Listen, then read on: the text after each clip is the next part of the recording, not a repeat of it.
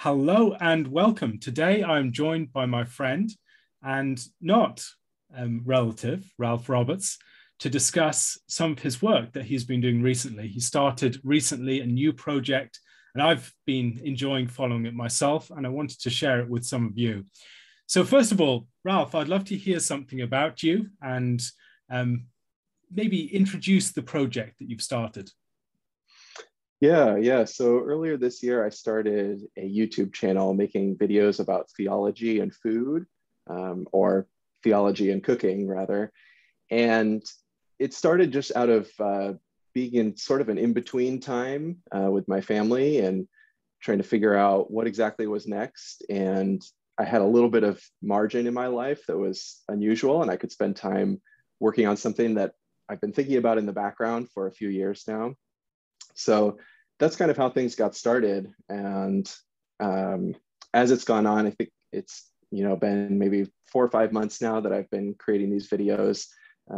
I've had many more ideas about things that I could talk about and think about, and trying to connect these worlds of theology and food and cooking.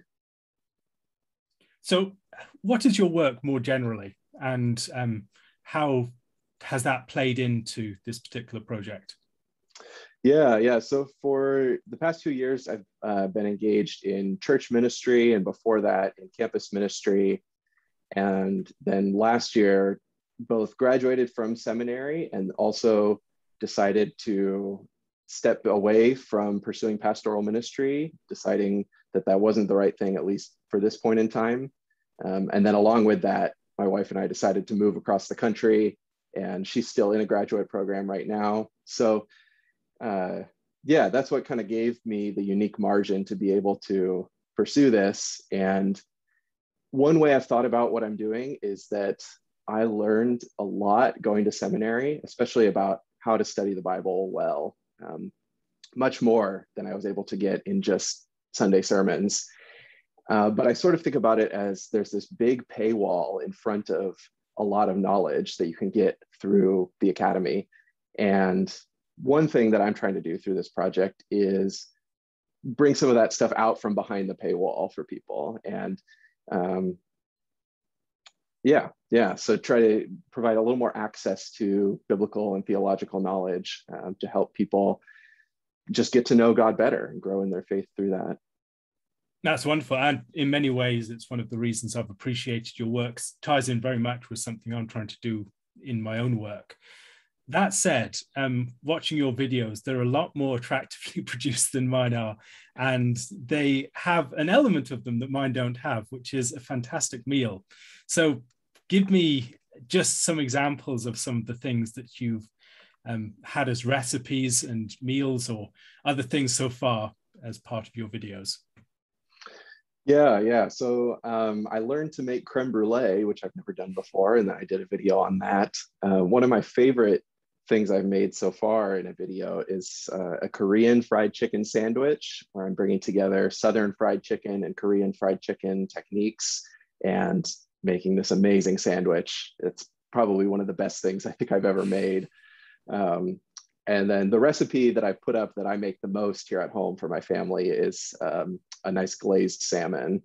And I just think if you cook salmon right, it's one of the best foods. So how might food and meals be a helpful aid in our theological inquiry? Yeah. So there's a few motivating factors behind why I'm doing this project. And there are a few things going on in the back of my mind of what I want people to glean as they watch these videos. So I mentioned that I served in campus ministry for a number of years. And I think anytime you're in a sort of age group focused ministry like that, it's easy to see cultural trends and things that are emerging because you've got a new crop of people coming in every year who are on with whatever new trends there are. And one of the things I was noticing among college students was vastly increased use of smartphones and social media than when I was in college, just because of the timeline of the development of these things and the ways that these technologies were forming us in particular ways that we may not be aware of if we're not really paying attention to that sort of thing. So I started reading as much as I could on that issue of how technology might be impacting us. And one of the things I read was Andy Crouch's book, The TechWise Family. And he has this line that really stuck with me. He writes that he was wanting to offer a positive vision for the household and the family in that book, not just write something against technology. And that really stuck with me. And I think one of the ways we're being formed by modern technology is to expect everything to be instantaneous. But at the same time, we have this value for craft beer and craft coffee and handcrafted furniture and all these sorts of things. But any craftsman will tell you that a craft takes time. It takes years to develop skill, and then producing the particular artifact takes quite a bit of time usually as well. So we have this value for craft, and at the same time, we're just expecting everything to be instantaneous. And so because of that, we're living in a culture where developing a craft and developing a skill is uniquely formative, because it's something that you have to keep working at time and again, and you have to experience failure and learn from those failures and incorporate that into the next project. So one of the things I'm trying to do in these videos is tap into people's desire for craftsmanship, but then also show that cooking good food is actually very accessible. This is a craft you can spend your life developing, but it's not something that's inaccessible. You can start making good food today. And I think for a lot of people, especially younger people, cooking is sort of this black box, is a little bit mysterious. But I want to show people cooking is actually quite accessible, and it can be a part of your spiritual formation. So I think in cooking and eating, we're engaging with creation with all five senses. We're engaging with the world that God has made with all five of our senses. And it's different than digitally mediated interactions, as much as we can gain from those sorts of interactions. So there's this sort of craftsmanship, formative aspect that I'm trying to help people to think about. But then at the same time, food is also all over the Bible. There are meals found all over the Bible. And in one sense, that's obvious because we all eat. And so meals are just an everyday part of life. But there are also other things that we do every day that aren't necessarily as common in Scripture as food is. But food and meals are a pretty major theme throughout Scripture. And so I'm not trying to necessarily say that food is, the hermeneutical key that unlocks everything in Scripture. But I think it's an interesting theme in Scripture that doesn't necessarily get as much attention as it should. So I'm trying to bring a little more attention to that theme and see, what do we learn from food and meals in Scripture, and how can paying specific attention to a meal or the circumstances of a meal maybe give us a different angle on a passage that we've read several times before. And then I also think, I'm sorry, this is a long answer to your question, but I think another thing I'm trying to do with this is also help people develop a specific posture towards God and the world through food and eating, because I love food. And if you think about it, there are just such a vast variety of flavors that God made in the world. Like last night I was cooking with some Meyer lemons, which are a little bit different than the normal kind of lemon that you would get at the grocery store. And in these two lemons, there's different flavors, slightly different textures of the skin, and it gives a completely different outcome in whatever cooking application you're using. I just think that's beautiful that God created the world in this way. And so I think there's this way that cooking can help us develop a posture of gratitude towards creation, of joy in the way that God has made the world. And I think that sort of posture of gratitude and joy is a helpful way to approach theology and the Bible more generally as well. The meal table really is a place where so many things come together. And I think it's been that for me in my life. And I think it's that for many people. And it integrates communities, bodies and minds, ourselves and our world, time through the various rhythms of the week or feast and fast times. And there are other things besides those. what are some of the ways that you found the meal table to be an integrating force in your own life and thinking? And how do you think that we could accomplish this integration better? For instance, how are you hoping to resource people to do that in a more effective way in their own lives? Yeah, I think hospitality is in 2021, hospitality is, I think, an underrated Christian practice and Christian value. And, you know, obviously with the pandemic for the last year and a half, there have been varying abilities that people have had to practice hospitality. But we see hospitality across scripture and Christian history.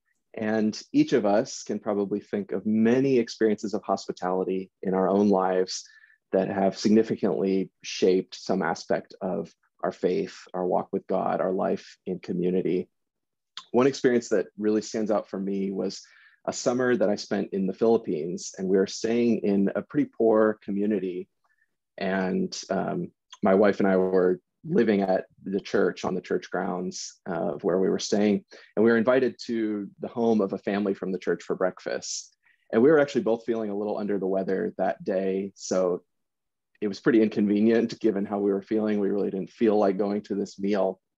But we show up and there's a nice array of food because the people are trying to show hospitality, welcoming us, the foreigners who are staying at their church, and showing really gracious hospitality.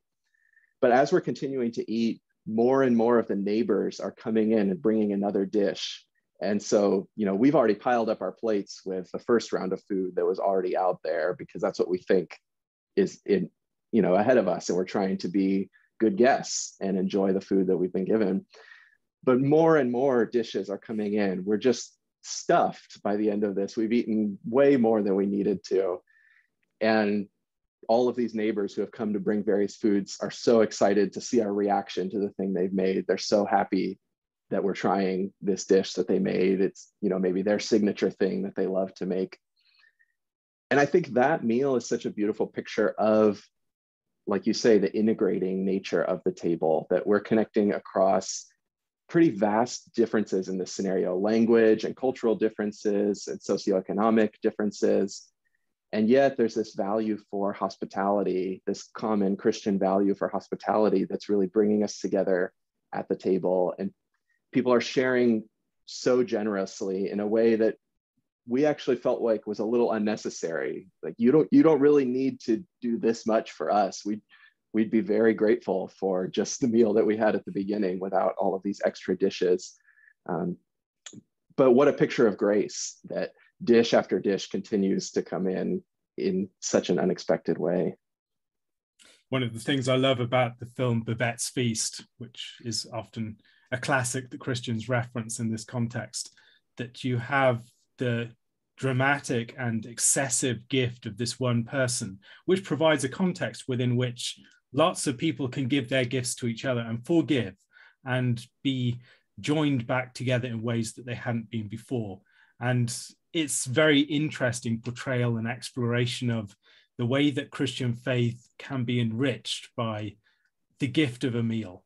I've always found that powerful to reflect upon, particularly as in the Christian faith, one of our key practices is the practice of the Lord's Supper or the Eucharist. I'd be interested to hear what thoughts you might have on how a richer understanding of the creational reality of food and cooking could give us a richer understanding of the Eucharist and the Lord's Supper, and vice versa. Yeah. So I think I'll start with I'll reverse that. I'll start with in the order you asked the question. So when we eat food, you know, there's this, we could talk about the scientific processes of the ways that our bodies digest these food and proteins go into our cells and all of that.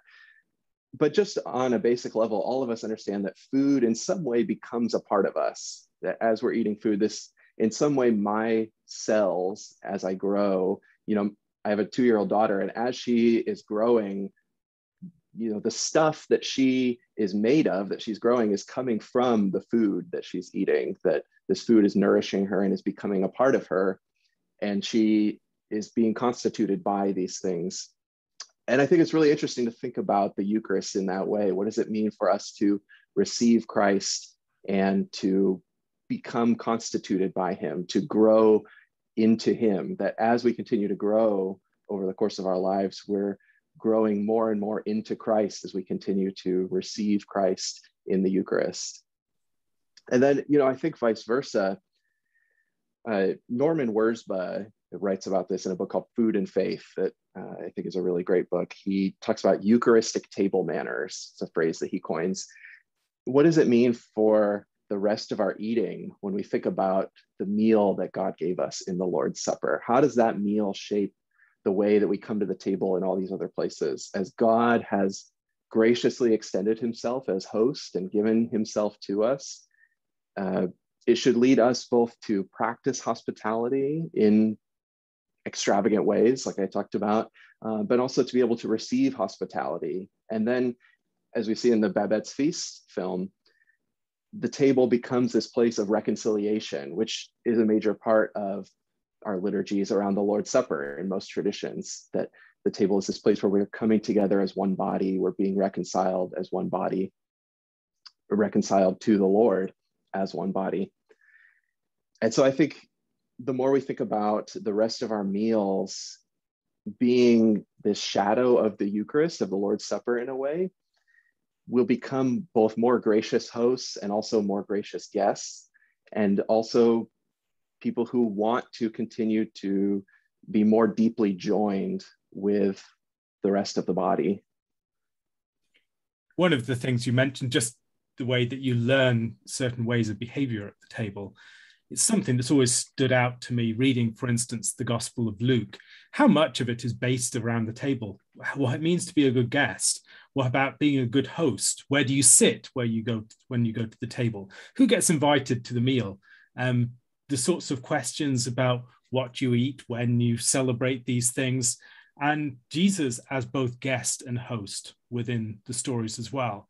And it seems to me that the meal table is a place where we learn an awful lot of life. It's where we first learn what it might be to be a family, to be joined together, how we honor each other and show the dignity of each other in the way that we comport ourselves around each other, the way that we learn the importance of time and rhythms. The practice of the meal tables is one that we're constantly repeating as a sort of habit, but then there are also special occasions, and there are traditions associated with those things. It's a sense of occasion accompanied by bringing out the special china, or the customs that you have for your Christmas meal, or special dishes that you make on certain occasions. And it seems to me that a lot of the ways that we learn about life are focused upon these mealtime settings. And in the same way, the Lord's Supper seems to play a similar sort of role. And as we learn through that, many of those lessons might go out to other meals that we eat together. We might learn something about hospitality and sharing and belonging to each other at the Lord's Supper that actually helps us in the meal that we invite people to on a Friday evening, for instance. And in the same way, the idea of being a guest and receiving from others with gratitude, the idea of the Eucharist as thanksgiving, which in many ways is what it means, that is something that helps us to understand more of what's taking place, both in that meal and also in our meals more generally. It's another thing that I love about the book of Deuteronomy. You have this list of the 10 commandments in chapter 5, and then in chapters 6 to 26, you have these chapters unpacking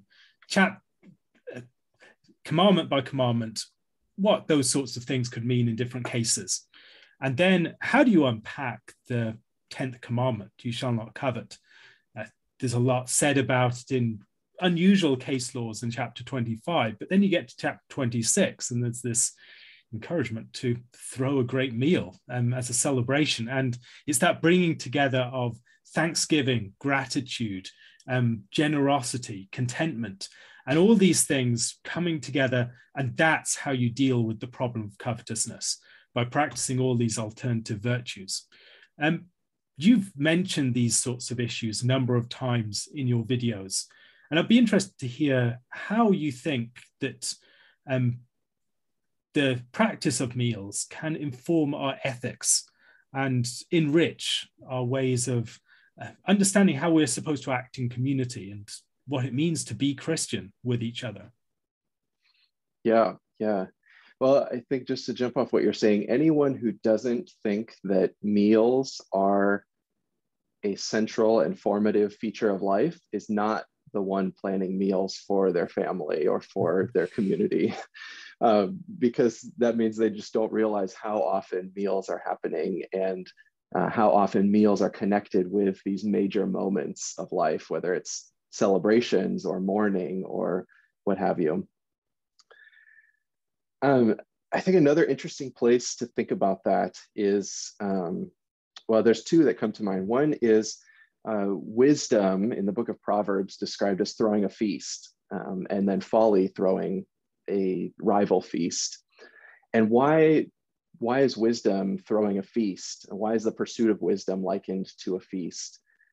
I think one reason for that is that the pursuit of wisdom is something that takes time. It's not instantaneous. And just like a meal takes time to chew and digest, and a feast often implies several courses coming out one after another, this event that takes quite a bit of time, all in all.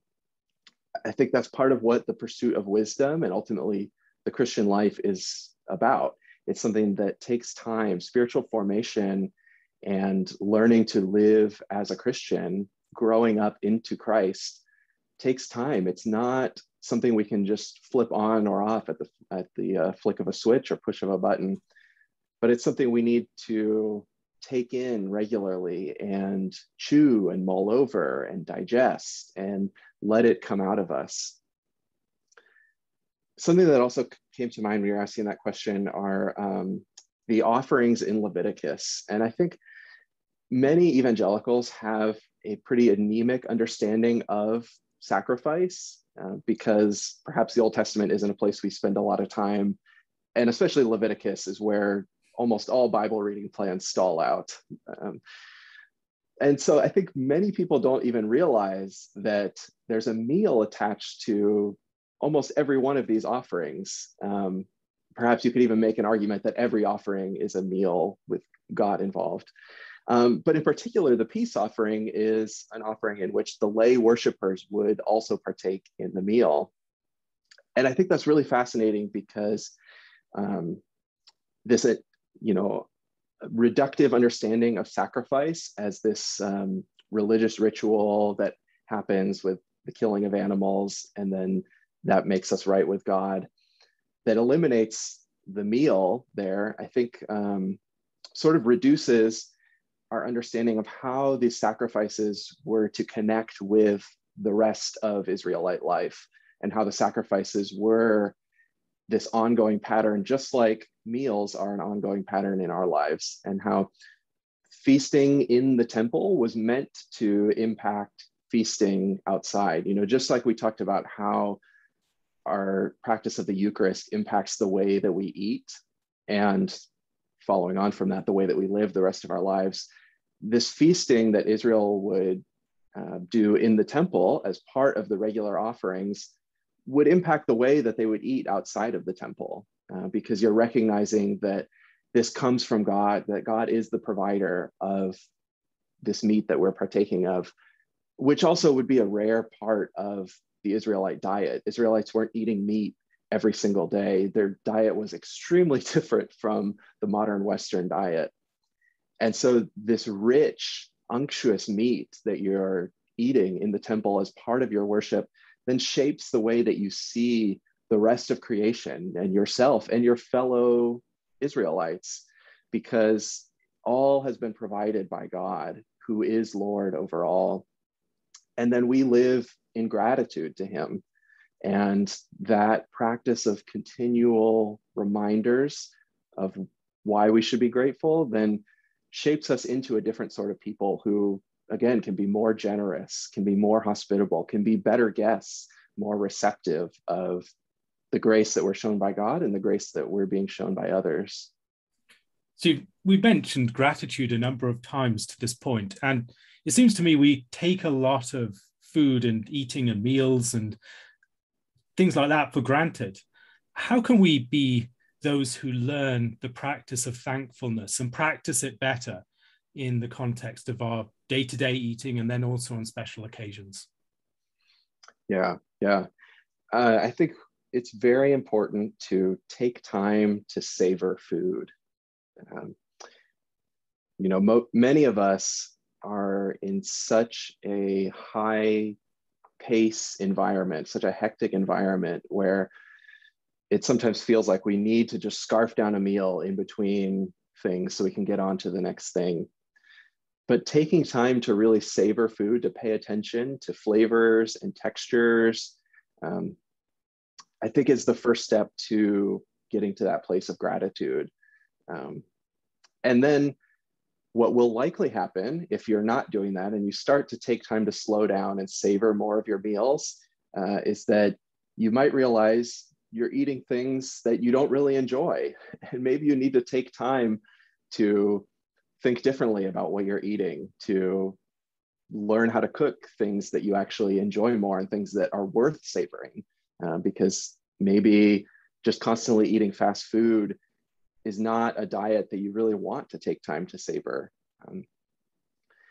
So I think that's a big part of how we can grow in gratitude and be formed in that way, is taking time to slow down, to savor food, and to learn to cook food. Because for people who don't cook regularly, if you spend an afternoon or evening making a meal, even if it's not a big celebratory meal, even if it's just an everyday dinner for family and friends, you're going to want to enjoy and appreciate the fruit of your labor, and you're going to want to savor that meal more. So learning to cook can be a big part of learning to savor and learning to be grateful. And then I think celebration meals are, as you said, a big part of that as well, because in a celebration meal, we're not just cooking, a whole rack of ribs or a leg of lamb just for its own sake. I'm making this meal because we're celebrating, the Lord's resurrection at Easter, or we're celebrating my brother's birthday, or these various occasions. And so we're taking time to craft something for a particular purpose, for a particular occasion. And I think the care in producing a craft for a particular occasion, again, helps form us to be people of gratitude, people who can marvel at the creation and marvel at the creator behind it, and then bring that sort of thankfulness into the rest of our lives, into our interactions with other people. So your videos aren't just about meals, they're not just about food, they're very much about cooking. And all creatures eat food and have meals of some kind, but human beings are fairly unique in being creatures that cook. Why does cooking matter, do you think? You've already said a bit about this, but I'd like to hear more about your thoughts about why cooking is worth taking time over, and why actually also think about it and reflect upon it as a practice. Yeah. Cooking is an area of life where we take the raw materials of nature and make something new from them. And especially for modern people, many of us are divorced from taking the raw materials of nature and actually producing something that we see and that we can actually touch and taste. Because, so many people in so-called knowledge work or manufacturing or all sorts of professions end up being quite divorced from taking raw materials from the creation, applying some skill, developing some skill, and then actually enjoying the tangible product that is produced at the end of it. And cooking is one of many different crafts where a person can experience the joy of that sort of endeavor, where you are taking fruits, vegetables, meats, grains, and actually making something that you can eat and that you can share with others. For me, cooking isn't just about things that I want to eat. I mean, I love food, and so I make food that I want to eat. but I think it's much more joyful when I'm able to cook for others, when I'm able to share the things that I'm cooking with others. Um, so yeah, so I think that's why cooking is an important practice to actually consider. You know, most people aren't going to spend as much time cooking as I spend cooking, because it's a particular thing that I really love doing. But I think everyone could spend a little bit more time cooking and a little bit more time thinking about cooking. And like, say, woodworking or various other sorts of crafts, knitting, cooking is a way that, like I said, you can take these materials and produce something, and then that thing can bring enjoyment to not just you, but to the community as well. It's something that you can share with others. And it's about way more than mere sustenance. I think that's a thing I repeat in my videos several times, is that meals are about much more than just nutrition and sustaining ourselves, because like we've said, there's all this life that happens around the table. There's all this formation and the joys and sorrows and the learnings of life that are happening at the table. Cooking is a practice of skill that we share with others. And so you'll often learn how to cook from your mum or your dad, and or maybe from your grandparents. And you carry on that skill, and also certain habits of eating, the way that you'll celebrate certain meals. You have recipes that you've been handed down through your family, or some families I know even have recipe books for the family that the extended family will share and all put in their contribution. And it seems to me that the practice of cooking can be a very communal one, and also one that binds together the generations. And particularly in this day and age, where people have often been cut off from those handed down practices, things like YouTube and other resources online are coming in to fill some of that gap. How did you first learn how to cook and develop an interest in it? And how do you hope to develop practices and habits within your own household to pass that down to the next generation? So my dad loves to cook, which in the US is fairly unusual. Usually in married couples, the woman is doing all of the cooking. My dad has always loved to cook and would cook very elaborate meals. And I was the only one of my siblings who I think started to catch on and really enjoy some of the more interesting non-kid food that he was making. And so throughout my childhood, I just loved being in the kitchen and seeing how the process actually worked, how you could take these fruits and vegetables that we bought at the store that I think for most kids, just it seems a little bit inscrutable how these things that we buy can become the finished product. How do these tomatoes become part of my spaghetti and meatballs? And so I just had a curiosity for that. I loved being in the kitchen to see how that process was working. And then I think along with that, I just started noticing how much cooking was a part of family life, not just the daily life of the immediate family, but extended family get-togethers, family recipes. And when the extended family would get together, there would be certain recipes that have to be made. You know, this aunt has this thing that she makes, and my mom has this recipe that she makes, and these have been passed down for a few generations at least. So there's this connection between cooking and memory, or maybe not even cooking, but also eating and memory, that is really significant. The movie Ratatouille actually illustrates this very well. If people haven't seen the Pixar movie Ratatouille. But so many of us have these foods or dishes that we eat that immediately bring us back to a specific time and place, or remind us of specific people.